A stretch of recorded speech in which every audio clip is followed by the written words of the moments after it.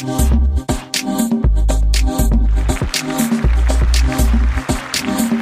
to the Impact of Educational Leadership podcast with ID3 for Isaiah Jerome III.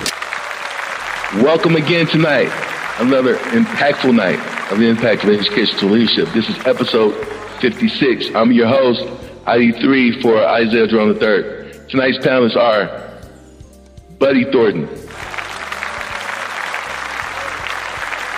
Dr. Kimberly McLeod, Bill Besson, and Delna Bryan. Ladies and gentlemen, please say hello to the people. Howdy, it's good to be with you. This is Bill Besson. Good evening. Good evening. Sit down. Good evening, this is Kimberly McLeod. It's an honor to be here with my esteemed panel mates. This is Buddy Thornton. Absolutely, absolutely. Well, tonight's topic is how is COVID-19 impacting pro-social behaviors?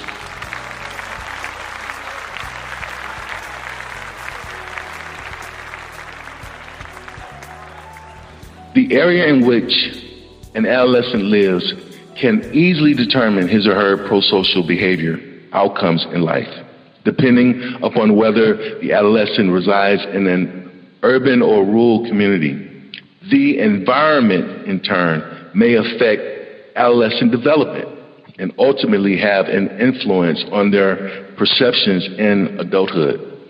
According to the United States Department of Education, the National Assessment of Educational Progress reported the number of intervention programs have increased in education over the last 4 decades.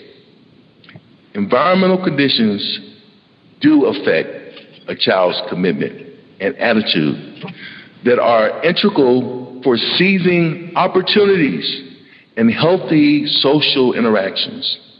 Researchers have defined economically disadvantaged youth as negative pro-social conduits. And little information was found in the field of education that focused on concepts of traditional values by involving more people and modifying situational changes to provide effective settings and practices that support positive youth developmental needs. Tonight we will have a discussion, another discussion about COVID-19 and its impacts on the world, its impacts on our government, its impacts on our institution, our family members, and ourselves. With tonight's topic being, how is COVID-19 impacting pro-social behaviors? Our first panelist tonight will be Mr. Bill Besson. Mr. Besson, please say hello to the people, sir. Hello, it's good to be here. So great to have you here again, sir. You're one of my favorites.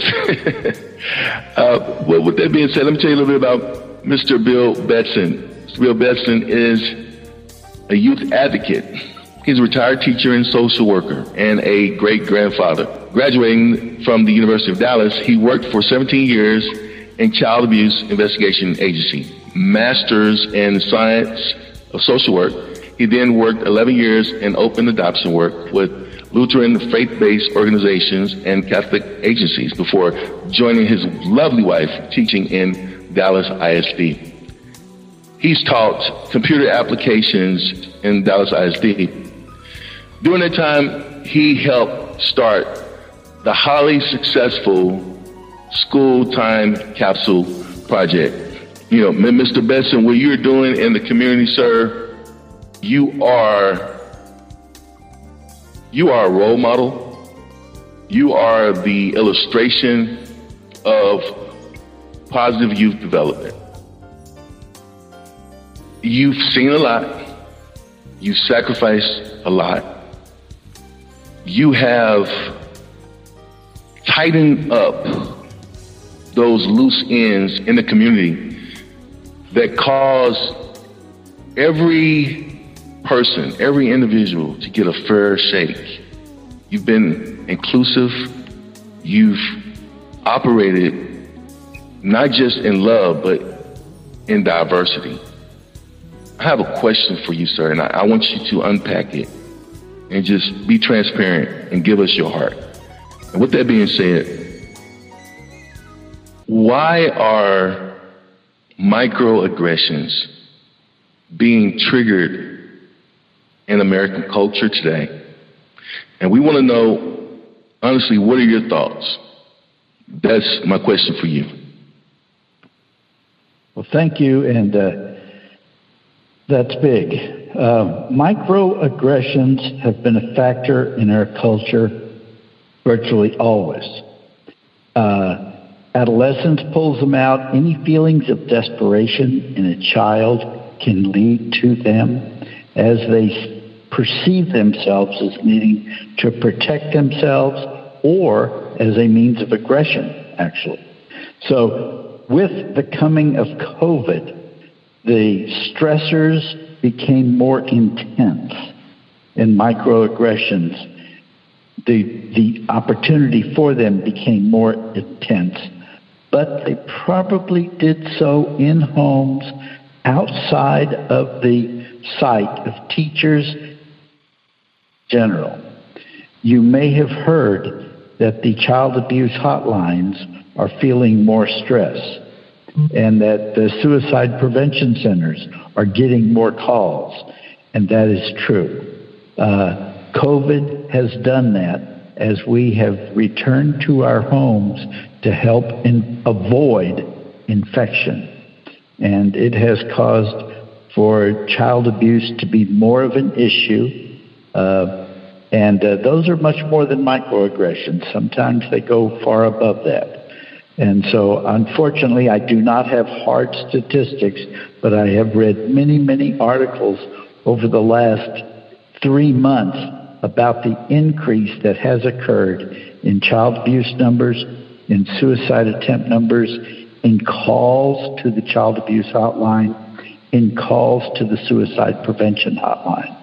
So we have got to work on lessening the atmosphere for those aggressors.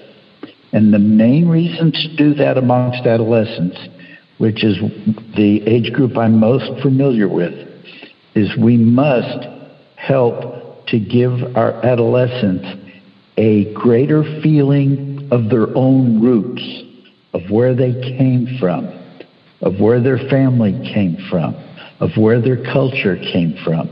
More stories from their own family about grandma, about grandpa, about great aunts and great uncles. The kids have got to hear that they are not the first ones to go through some bad times if they are doing that. They need to know that many people in their family and in their, the people who went before them endured some of the exact same things. Obviously, stories from the pandemic of 1918 will not have survived unless a family happens to have a good record system. But they need to know that this kind of thing has happened before. And so they can survive it, and they will survive it. And then at the same time as kids are looking and building on their own roots, they need to constantly be planning for their own future. And that does not change in a pandemic. They still have a future. They still have to prepare themselves for it. They still have to be in school learning the methods and the abilities they will need to have to succeed in today's world. And so those of you who may know me know that I'm describing the two major elements in the Time Capsule Project. Students learning about their history and their past, and students every year writing down their updated plans for the future. And so as we do that, it will lessen the frequency of aggressive behavior, microaggressions, any conflicts, because as kids have a purpose, the fighting goes down in school, That happened at the schools we've done this project, and it is obviously what we're trying to do. Children with goals don't act out as much as other children who are still struggling with their own goals in life. And so that is crucial, and it's more crucial than ever now in COVID. The motivation of a child working online to do their studies is more critical than ever. And hopefully over time, we will see this, this method will become normal in our schools, and we'll have more children achieving more as things go forward. But COVID-19 has been a test, and it's continuing, and it's not over with. If the projections I heard this evening of another 100,000 before the end of the year dying, more than that, I mean, that's frightening. That is truly frightening in this country alone. And hopefully those predictions will not come true, but we don't know, and it will have more stressors on our students. Bill, as I heard you talk, Mr. Betchen, you are a man of faith. But you can't get to faith without hope. Absolutely. You cannot get to hope without peace, and you cannot get to peace without patience. But all of those attributes are tedious. It is tedious to get to patience. It's tedious to get to hope. It is tedious to get to faith. But when you get to it, you can share it with someone like you did with us tonight.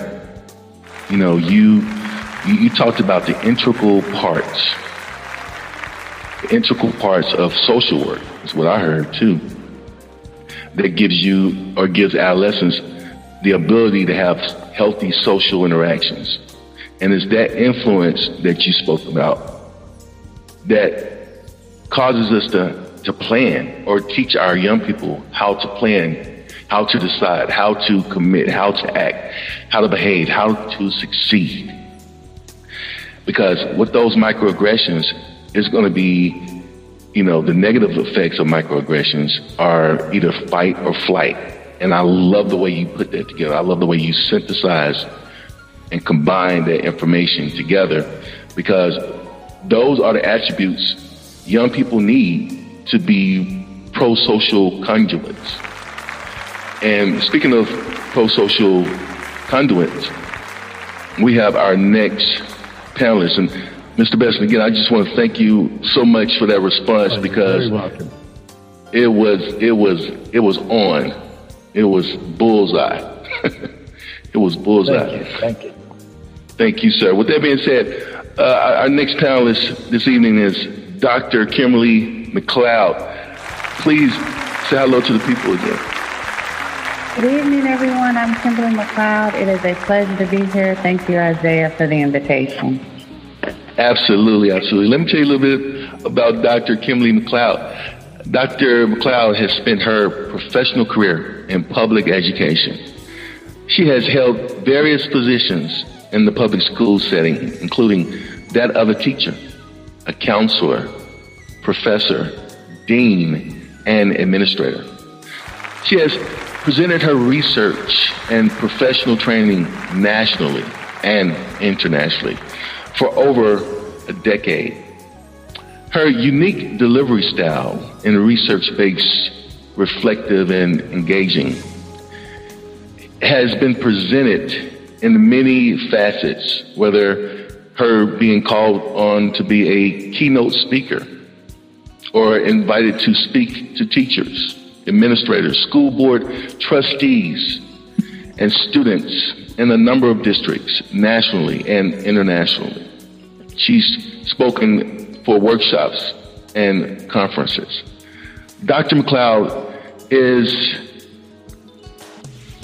the past president of the Texas Alliance of Black School Educators and the founding editor of the national peer review National Journal of Urban Education, and has written 8 academic books, 3 children's books, and over 12 empirical articles or peer-reviewed journals. She has been awarded Teacher of the Year by the College of Education at Texas Southern University, and was selected as an award recipient of the YMCA Minority Achievers Award. Dr. McLeod is a mom to 3 high school boys. Their names, Major, Mitchell, and Micah. And she currently serves as the Dean for the College of Education and Human Services at Texas A&M University Commerce. Dr. McLeod, you have a remarkable track record in education, and we just want to thank you for all that you're doing in the community and at large. With that being said, we were just talking about, pro-social conduits, which is another way of saying role models. And so my question for you tonight is, what role does American cultures play in influencing adolescent behavior, especially during this awful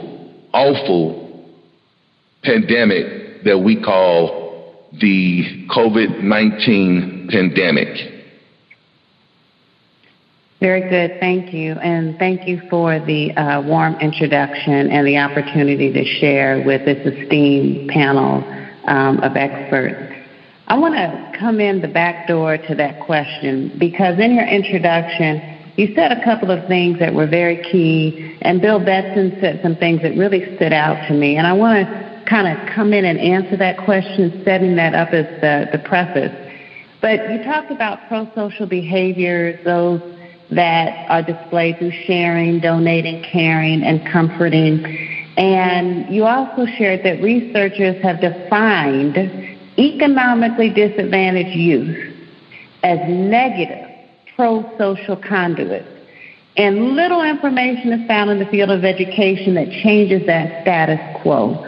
And, I have to say, all research is not good research. I don't know who or where that research is coming from, but I do want to say this.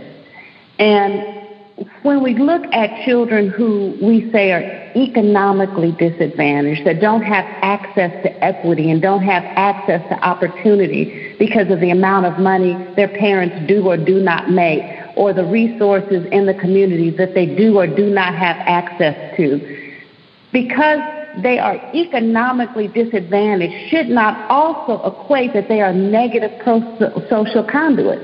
If we look at how we define pro-social behavior, some of those which you express in sharing, donating, caring, and comforting, I think poor people can do those same kind of things.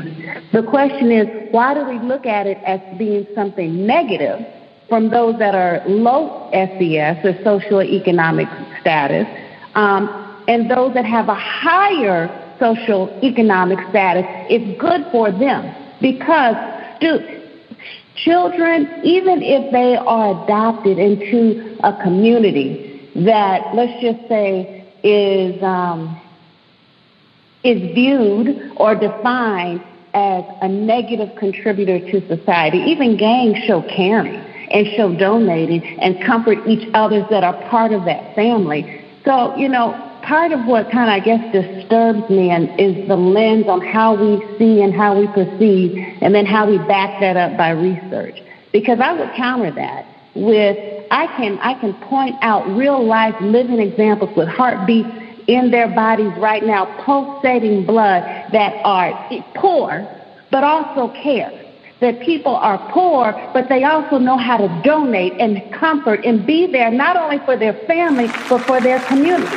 And our faith-based communities in low SES areas are great examples of that. You don't have to be at a high economic status to be able to display pro-social behaviors? And who gets to say that's a good behavior and that's a bad behavior? Who is the one that is a master and gets to say, I'm defining for you what is good and what is acceptable and what is not? The problem with that in schools, when we have that framework, this is normal, this is not normal, is those students who express how they care, how they donate, how they comfort, how they share, how they exhibit those. If it does not fit into the perception of what we value or what we understand, then we're going to say it's negative. Because I don't like the fact that you don't know how to raise your hand and you just blurt things out.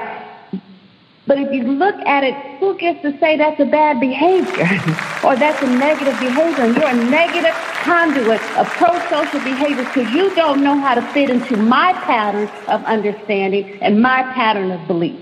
And so part of that, respectfully, I challenge some of that because no one gets to say my way of being human is right and your way of being human is wrong.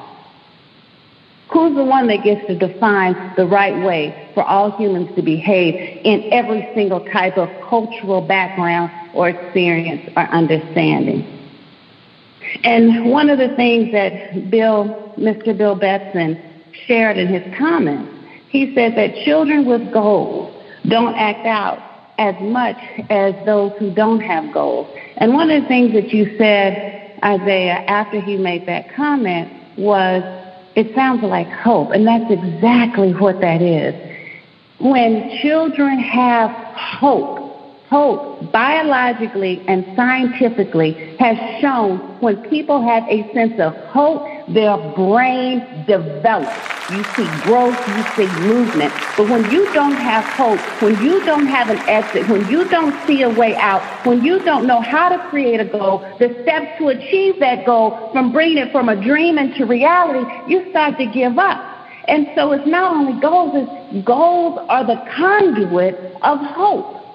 And it is hope that motivates, that inspires and moves and encourages and drives people to become more than what they are and in different places from where they are.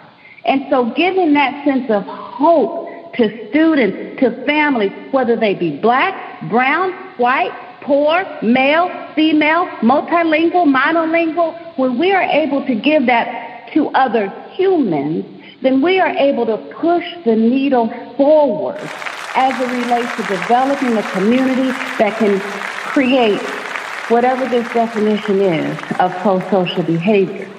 And so how does that impact American culture in influencing adolescent behavior? When we talk about adolescent behaviors, one of the things that we have to come to grips in reality is that adolescents have very different developmental needs than adults.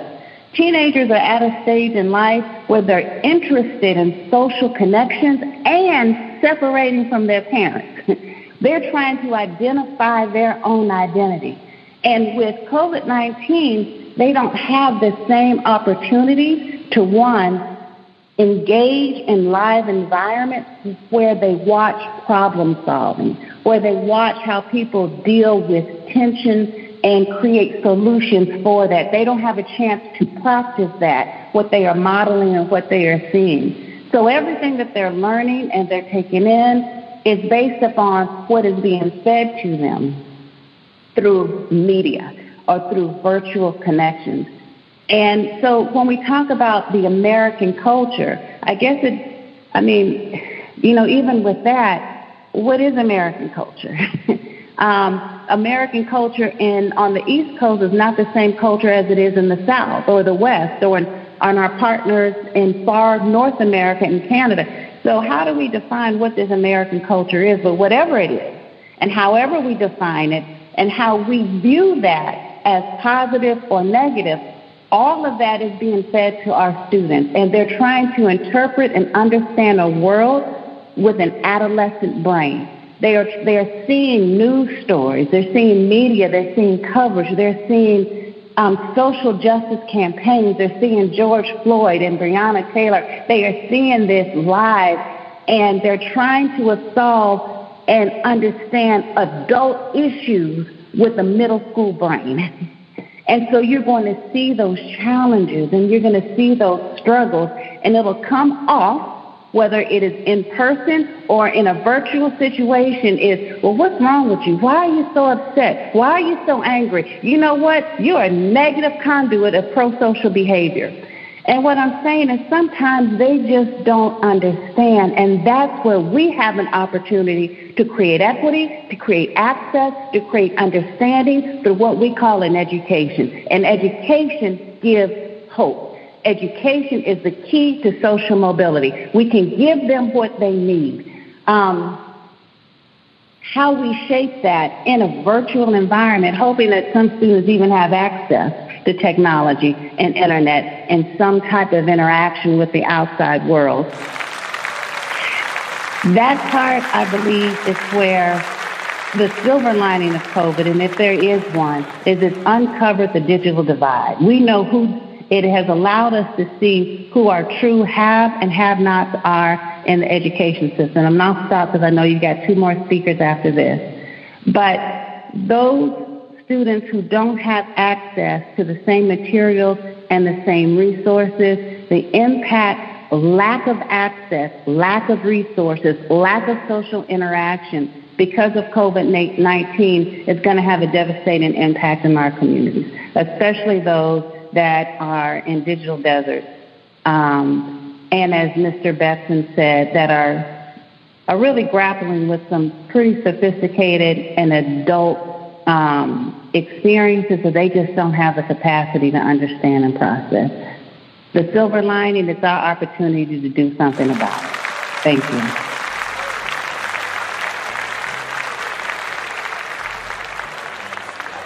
No. We thank you. You know, your passion is so powerful. It's nuclear almost. And you spoke to us on different layers and different environments. And I believe it started on the external environments. And you brought it and you pulled the external environments to the internal environments through those layers. And again, that's tedious. Again, it's tedious because it's tedious to get the patience. You don't get where you've gotten not being patient. You don't get where you've gotten not having hope. You don't get where you've gotten not having faith. I like the way you talked about influences and how influences are seen differently through different lenses. I guess the opportunities within the environment, more like. Because if the environment is effective, then the facilities in the environment is also effective. You know, right before this episode, we had a trustee on, and he talked about the hotspots that Dallas ISD has been distributing throughout their district, right? And that inclusion that you were mentioning, that's that diversity, and that's that fair shake that you were mentioning, right? And so, but then the teaching strategies are those effective practices. You know, fair people that season like yourself, those role models that can teach our kids how to be civically involved, that civic involvement. Because like you said, America is not a monolithic culture.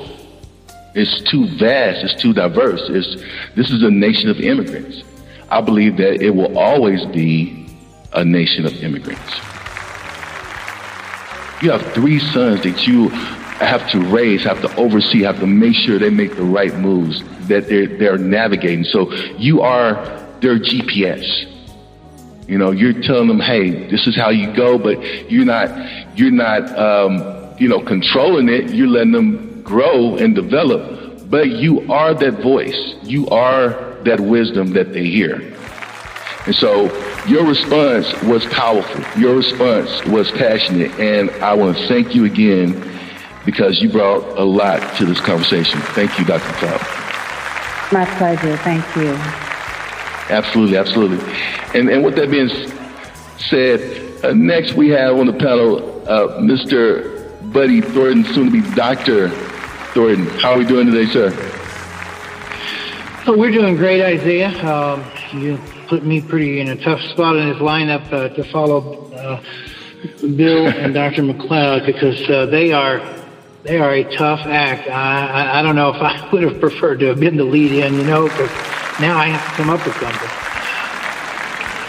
Absolutely. Well, let me tell you a little bit about Buddy Thornton. He is the Positive Social Change Agent Pro agent, resident of Phoenix, U.S. Navy Vietnam-era veteran, hospital corpsman. He's married 47 years, I believe now, to his lovely wife, Sharon. He's a father of 4, grandfather of 7, great-grandfather of 7. So I think this is like, the 5th generation? It's a 5th generation family going on here, which is awesome. And I know he's going to correct me if I'm wrong, but all right, bachelor's in Allied Health Sciences, University, Wisconsin, Milwaukee, master's in Human Services Counseling and Executive Leadership, Liberty University. Doctoral learner, completing his dissertation at Grand Canyon University. Go GCU! And organizational leadership, specializing in cross-cultural competency and conflict management. His certifications are in mediation, paralegal studies, life, parent coaching, and he is the proud owner of BCT Mediations Plus, which is A-rated on the BDD, and he's a keynote speaker, aspiring book author. His first book is in final edit right now as we speak, I believe. He is also, like I said, the branding agent of Positive Social Change through effective coaching and mentoring, focused on parent coaching and education, family dynamics, and also conflict management. He is a member of the advisory board of Parent File, First Source Consulting, and SAGE. He's also Chief Operation Officer and Executive Board Member of Brokenness to Healing Foundation and member of Maricopa County Association of Family Mediators. Mr. Thornton, you are the Positive Social Change Agent Pro. I've seen you in the field. I've seen how you have went into hostile environments and neutralized situations that left people in awe. I've had some myself, just jaw-dropping experiences seeing how you work just with kids. So you are a person that, again, knows about discipline, knows about commitment, and knows about being organized. And with that being said, you are what we call a role model. And so being the role model that you are and the Positive Social Change Agent Pro that you are, what tools do role models need to produce or to have successful outcomes, especially in hostile environment? Well, thank you for the glowing intro, Isaiah. That was very accurate on the family side, and they are actually, some of the driving force of what has put me where I am today. It's really difficult to be in an environment where you get to see generation after generation circle around you, and you get to see, with all the changes in the world and the digital age and everything that's happened, you can still go back to very, very accurate markers of development and see that each child lives in a world of curiosity. My youngest great-grandson just turned 1, and yet when he is interacting with adults or the other children in the house, you can see when he stops and he focuses, and you can see the little wheels turning, and you know everything and everyone around him is an effective or ineffective role model.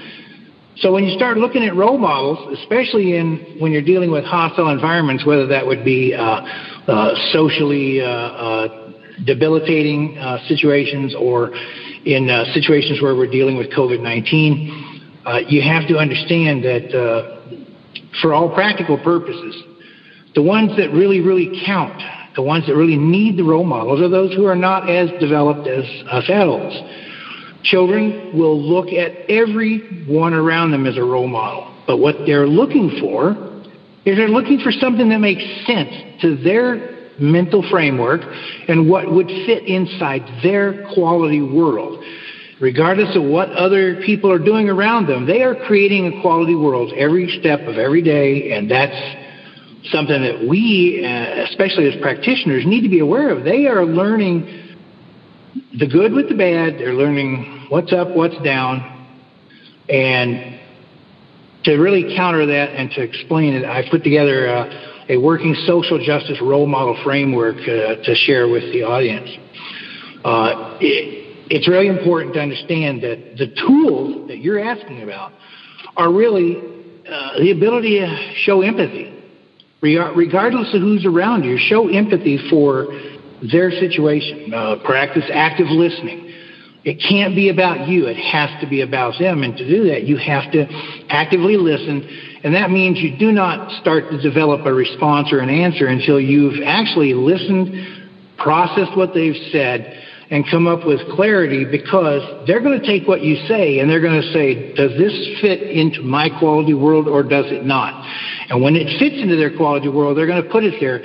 And if it doesn't, on first blush, you may lose them because they won't come back to it. They won't circle back. Now they've already decided what does or does not fit, and you can't change that.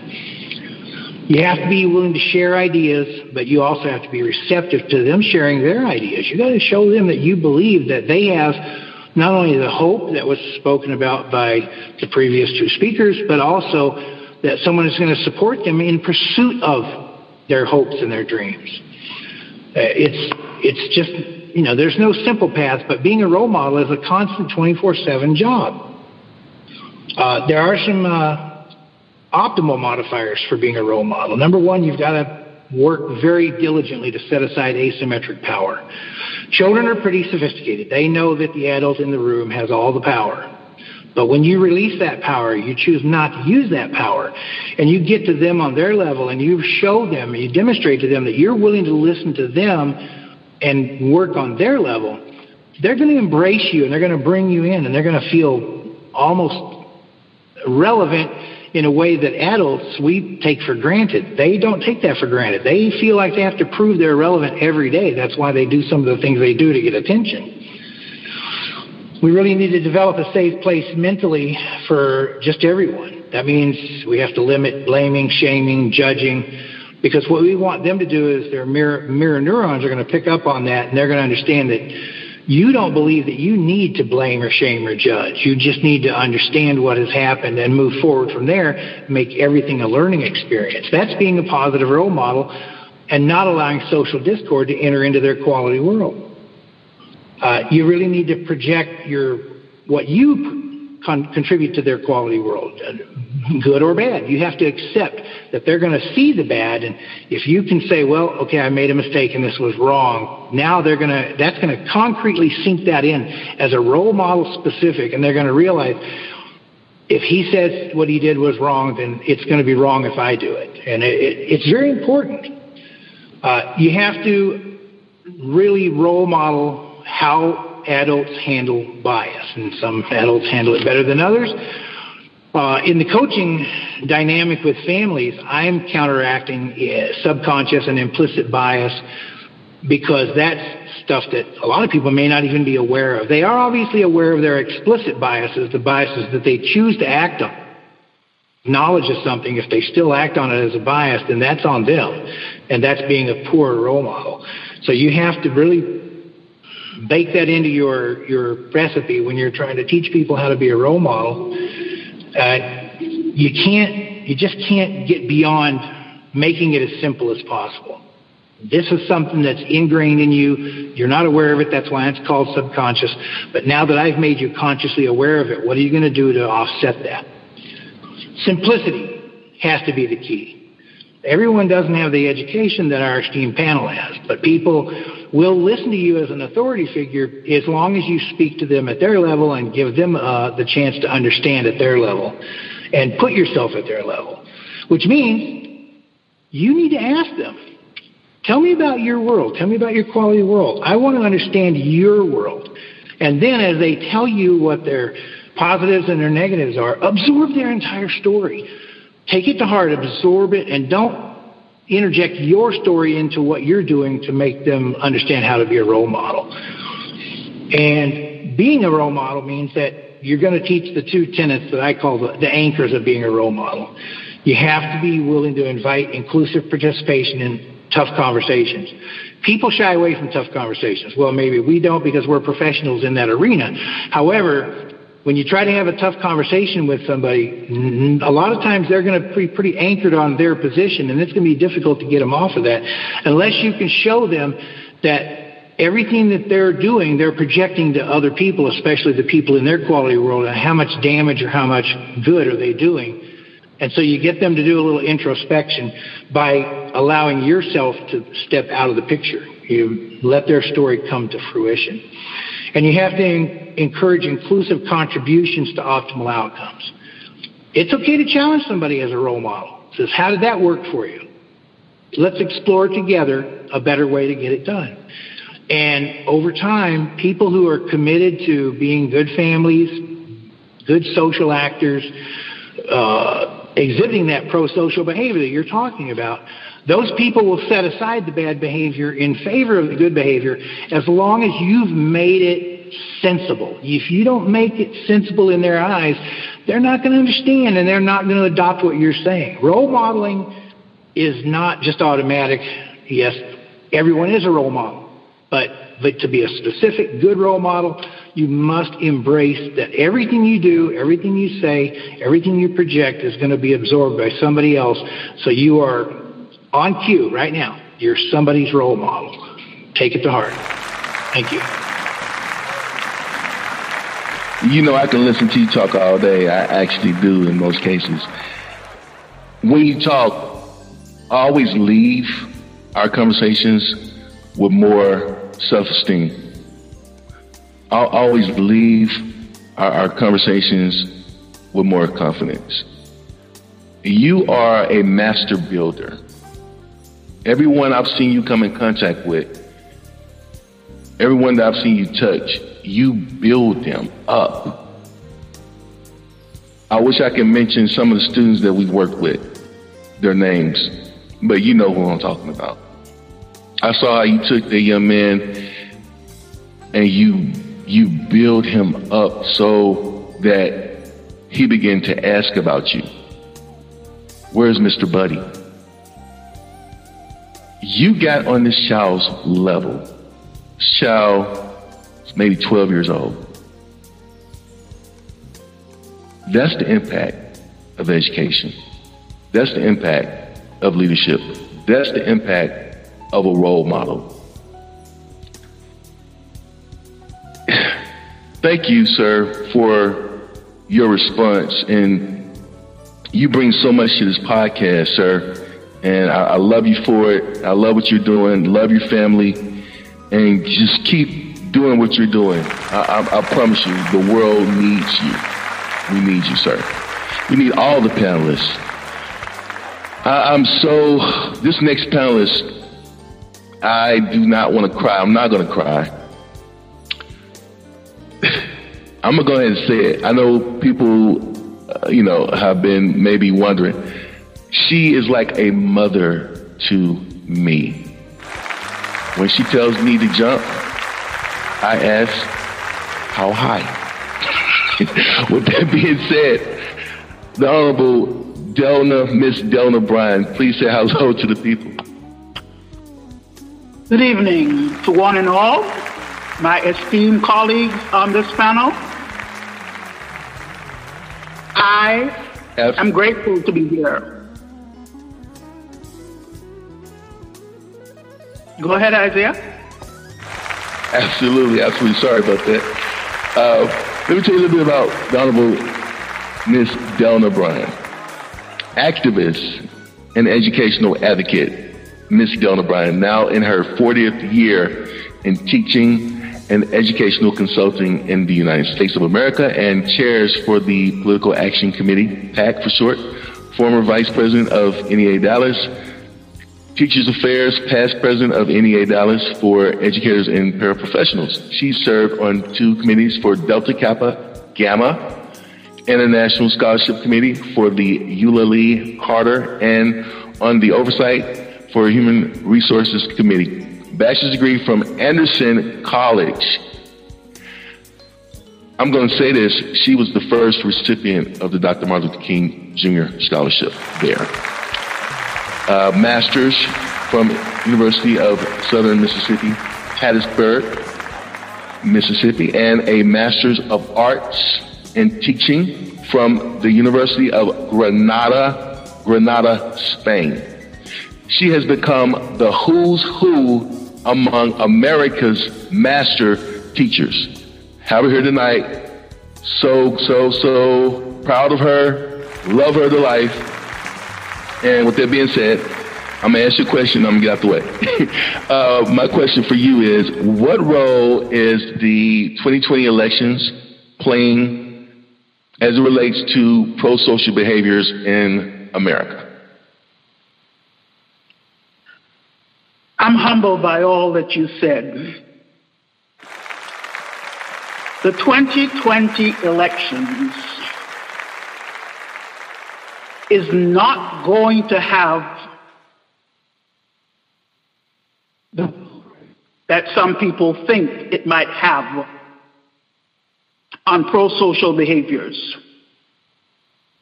Whatever they are putting out in the press, I think they have it wrong, because I'm seeing something differently. There's going to be a lot of positive, helpful behaviors coming out of all this rhetoric about the 2020 elections. I'm not a psychologist. I'm not a sociologist. I'm speaking from the premise of an experienced teacher. My observations are coming from being an educator around the globe, speaking to former students. I'm seeing and hearing more about some of them actively getting involved in the elections, but generally this is not what they publish in the newspaper, because it's not gory enough, it's not bloody enough. These young people are not sitting the elections out. They are doing something that is totally different to the norm. I know of a group of Dallas ISD 23-year-olds who have gotten their younger cousins involved. They formed a coalition, and they divided the city in quadrants. And even during this pandemic, this storm that we are having, they go knock on doors because they are convinced that everyone must vote. They're knocking on doors and talking to people in South Dallas, West Dallas, in Pleasant Grove, all over the city, and leaving literature that they have printed out of their own pockets about why it's crucial to be registered to vote in the 2020 election and why people must vote. One told me, this was a 24-year-old, that they were tired of hearing minorities talk about being disenfranchised. They were tired of some of the rhetoric that they were hearing, and they were setting out to make some changes. This same little genius decided that he would call some schools in Dallas ISD and talk to the principals. He knows about parent conference nights. And he asked two principals if they could speak, if they could have a Zoom virtual meeting, and they could speak to the parents about voting, about the census. because they understood the game that was being played. The census was supposed to finish in October. Then it was moved by the powers to be to end in September, because this person wanted to campaign the month of October, but luckily a judge told him that could not be done. So these young people are fearful that not everyone understood what is going on in this 2020 election, and they have a totally different approach to the social norms. I have read about another group. They're 17, and they volunteered to work the primaries. 4 of them, 4 friends, and they fell in love with it. They're going to take the day off, and they are going to work the polls. They understand that some people are afraid they might not go to the polls, but they think that them showing the courage to do what they need to do will cause more people to get involved. Know that it's not what they are putting, the negativity in the media, that we should be following. We should be encouraging our young people more who talk about doing things and doing things differently. I teach a whole gamut of different races, different colors, different ethnicities, because they're coming from different places in America. They're all Americans. Some are South Americans, some are Central Americans like myself, some are North Americans. But they understand that this 2020 election in the United States is being watched around the world. I could not get them to stop talking about the debate on Tuesday night. It was a debate in my classroom about that debate. So know that the behavior is changing. It has changed. The tides have changed. We are not going to see the same old in the behavior of the young people coming up. All we have to do is encourage them. We have been there. We have been standing in their shoes somewhere else at a different time, but we have a little more experience, so we can see a little farther beyond.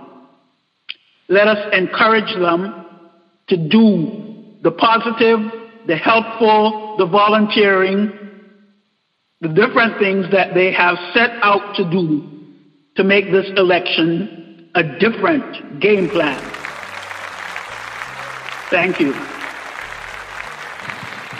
Wow. Miss Delna Bryan, when I heard you speak, when we heard you speak, the first thing that came to my mind was legacy. The next thing that came to my mind was experience. And just like Mr. Bill Betson, just like Dr. Kimberly McLeod, just like Mr. Buddy Thornton, I too heard hope. I heard hope when you spoke about our adolescents, our children, our future. I heard love. I heard so much love. I heard so much covering. I heard so much truth. And it was righteous. It was so righteous. We need to unite as a country. With that being said, this night has just been absolutely brilliant, and it's been a great awakening. And hopefully it has been an awakening to many young minds. With that being said, I would like for the panelists to share a story, a personal story, keep it under 2 minutes though, but about unity and what does unity mean to them. Who wants to go first? Hi, Isaiah. It's Kimberly McLeod. I'll go first. One of the primary goals I had when I was president of the Texas Alliance of Black School Educators was to teach what policy and advocacy means to teachers. And a lot of times teachers, we're so committed to our work that how legislation is passed down to us, we're not always savvy on how it's getting done, what impact and influence we have in trying to get it done. So I created what was known as the Texas Education Policy Institute, which is in its third year, going on our fourth year of being in existence. And the message I shared with our members and our team was, if you're not at the table, you're on the menu. And our community has been on the menu far too long. And it's time to get off the menu and take our rightful seat at the table for equity, and opportunity for us so that we can create that for our students and our communities. And I'm saying all of that to say in closing, after that first year of fellows that we trained, and we had a partnership with TEA and SBOE, from that, 2 of our members are now elected officials. One of them serves on a school board in the Houston area. Another one serves on the State Board of Education representing the Dallas-Fort Worth area. Year 2, we wrote a rider and attached it to a bill for $1.5 million to spur some research for urban and rural school communities on the academic impact our students have and what we can do about that. It passed the House, it didn't pass the Senate. But we learned from that, and that's only after 2 years. In year 3, we had the chair for the Senate and the House, not the House, the Senate on the Education Committee. We had other representatives on the House side. I'm saying all of that to say when you talk about unity, it's realizing that there is a need, organizing those that have like minds around that need, and creating the momentum that gets our community off the menu. Now, because of where our members are and what they've learned, they are inviting us to sit on statewide committees. They're having an influence on what's being passed at the board level as it relates to student code of conduct. That's what unity can accomplish when we come together. Thank you. Very well said. You mentioned equity, and equity is the main story I have been watching for the last decade. And back in 2015, I was part of a team of 15 people who filed a formal federal complaint against Dallas ISD for supplanting federal funds. Let me explain what that means. It means basically they were denying equitable treatment to the high poverty, usually minority students in Dallas ISD. We did a study back at that time of the funding by school, which is very hard to do. But when we compared the basic high poverty schools with the low poverty schools, we found that regular education funding went up as much as $2,000 per student in the schools that were not high poverty. In other words, they were getting more of the local tax dollar per student.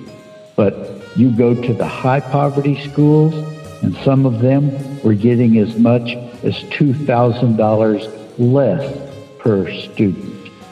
And the reason that is a federal complaint is because they were using the high poverty funds, the Title I funds, the English as a second language funds, and basically need-based funds to make up the gap in funding with the high poverty schools. And that is supposed to be supplementary funding to make up for the deficits. It's not supposed to be filling in the basics of the regular funding. We filed a complaint. 3 years, it basically disappeared and was closed by the Trump administration. So that is where we're staying now, but we still need to have the transparency. And the transparency can only be achieved with a single spreadsheet that has all the schools on the same spreadsheet in each row and all the columns with all the sources of funding from all the different sources, so we can immediately see if any schools are getting disproportionate amounts of regular funds. And that should be there easily every year, and it's something we've been fighting on. So that's our story in the battle for equity, and we're continue to fight this day to have that level of equity every single year in the school budget in Dallas for all 230 schools. And that's a story that is ongoing. It isn't over with. When I talk about unity, or when I think about unity, I am thinking about teachers uniting to find strategies to better educate the students wherever they might be, whatever socio-economic group they're coming from, whatever their zip code might be. As the president of Delta Pi, the local Delta Kappa Gamma group, I looked around and found out accidentally when I was reading AP exams in Cincinnati that I just might have sisters elsewhere, not only in Texas, but across the nation. I put up a sign about our uniting the sisterhood, and before I knew it, yes, I had sisters in almost every state of the United States. And some, because Delta Kappa Gamma also has the organization in 17 foreign countries. That night we sat down and we talked about what do we have in common. We all have students. We're all going to unite. How can we better the quality education that we're giving these students around the globe? I'm proud to say now I can call my friends in New Jersey, or my friends in Spain, or my friends in Italy, or whatever, wherever they might be, and we can talk education. We can talk about how to better the educational system during this pandemic that we're having. Things are not the same. They're not going to be the same. This is a different reality. But we have united as educators, as teachers, as professors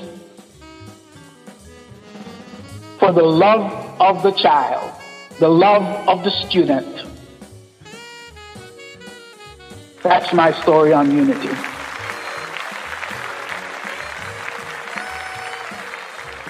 One of the things that I work on the most is how to create positive cultures in the classroom. And a teacher came to me from the Roosevelt School District here in Phoenix, and she said, I'm having a really tough time because I've got two types of students. I've got really fully engaged, really intelligent superior students, and then I've got a group of students who simply just either don't get the concepts or they've given up hope. They don't understand, what they need to do to be successful, and so they're losing hope. And so we sat down and we devised a plan to unify her classroom. And what we did is we did a dyadic pairing across the room. We put an A student with a failing student.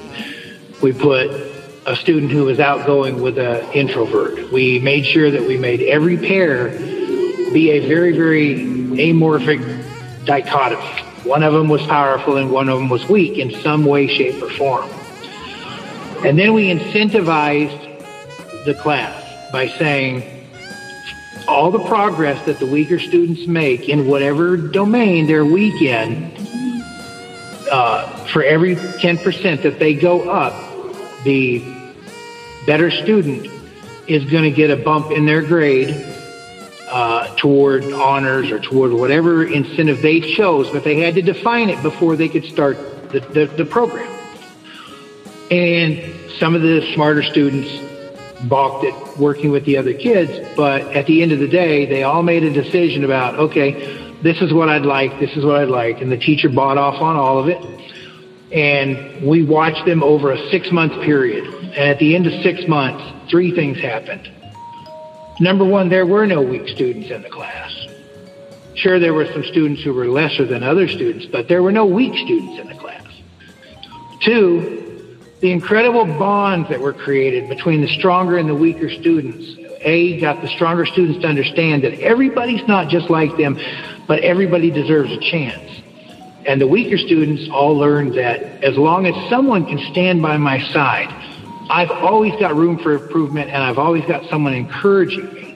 And what we found is that the smarter students spent as much time enjoying encouraging the other students as we did. It was a fantastic experiment in sociology of how to get people to engage at a level that they're uncomfortable with. At the end of the day, the next year we got a report from 3 or 4 teachers who got these new incoming students asking if they could just voluntarily work with some of the other students. There is hope for the next generation. They all get the message, but we have to put it out to them and make it fit their idea of what a quality world is. And that's my story.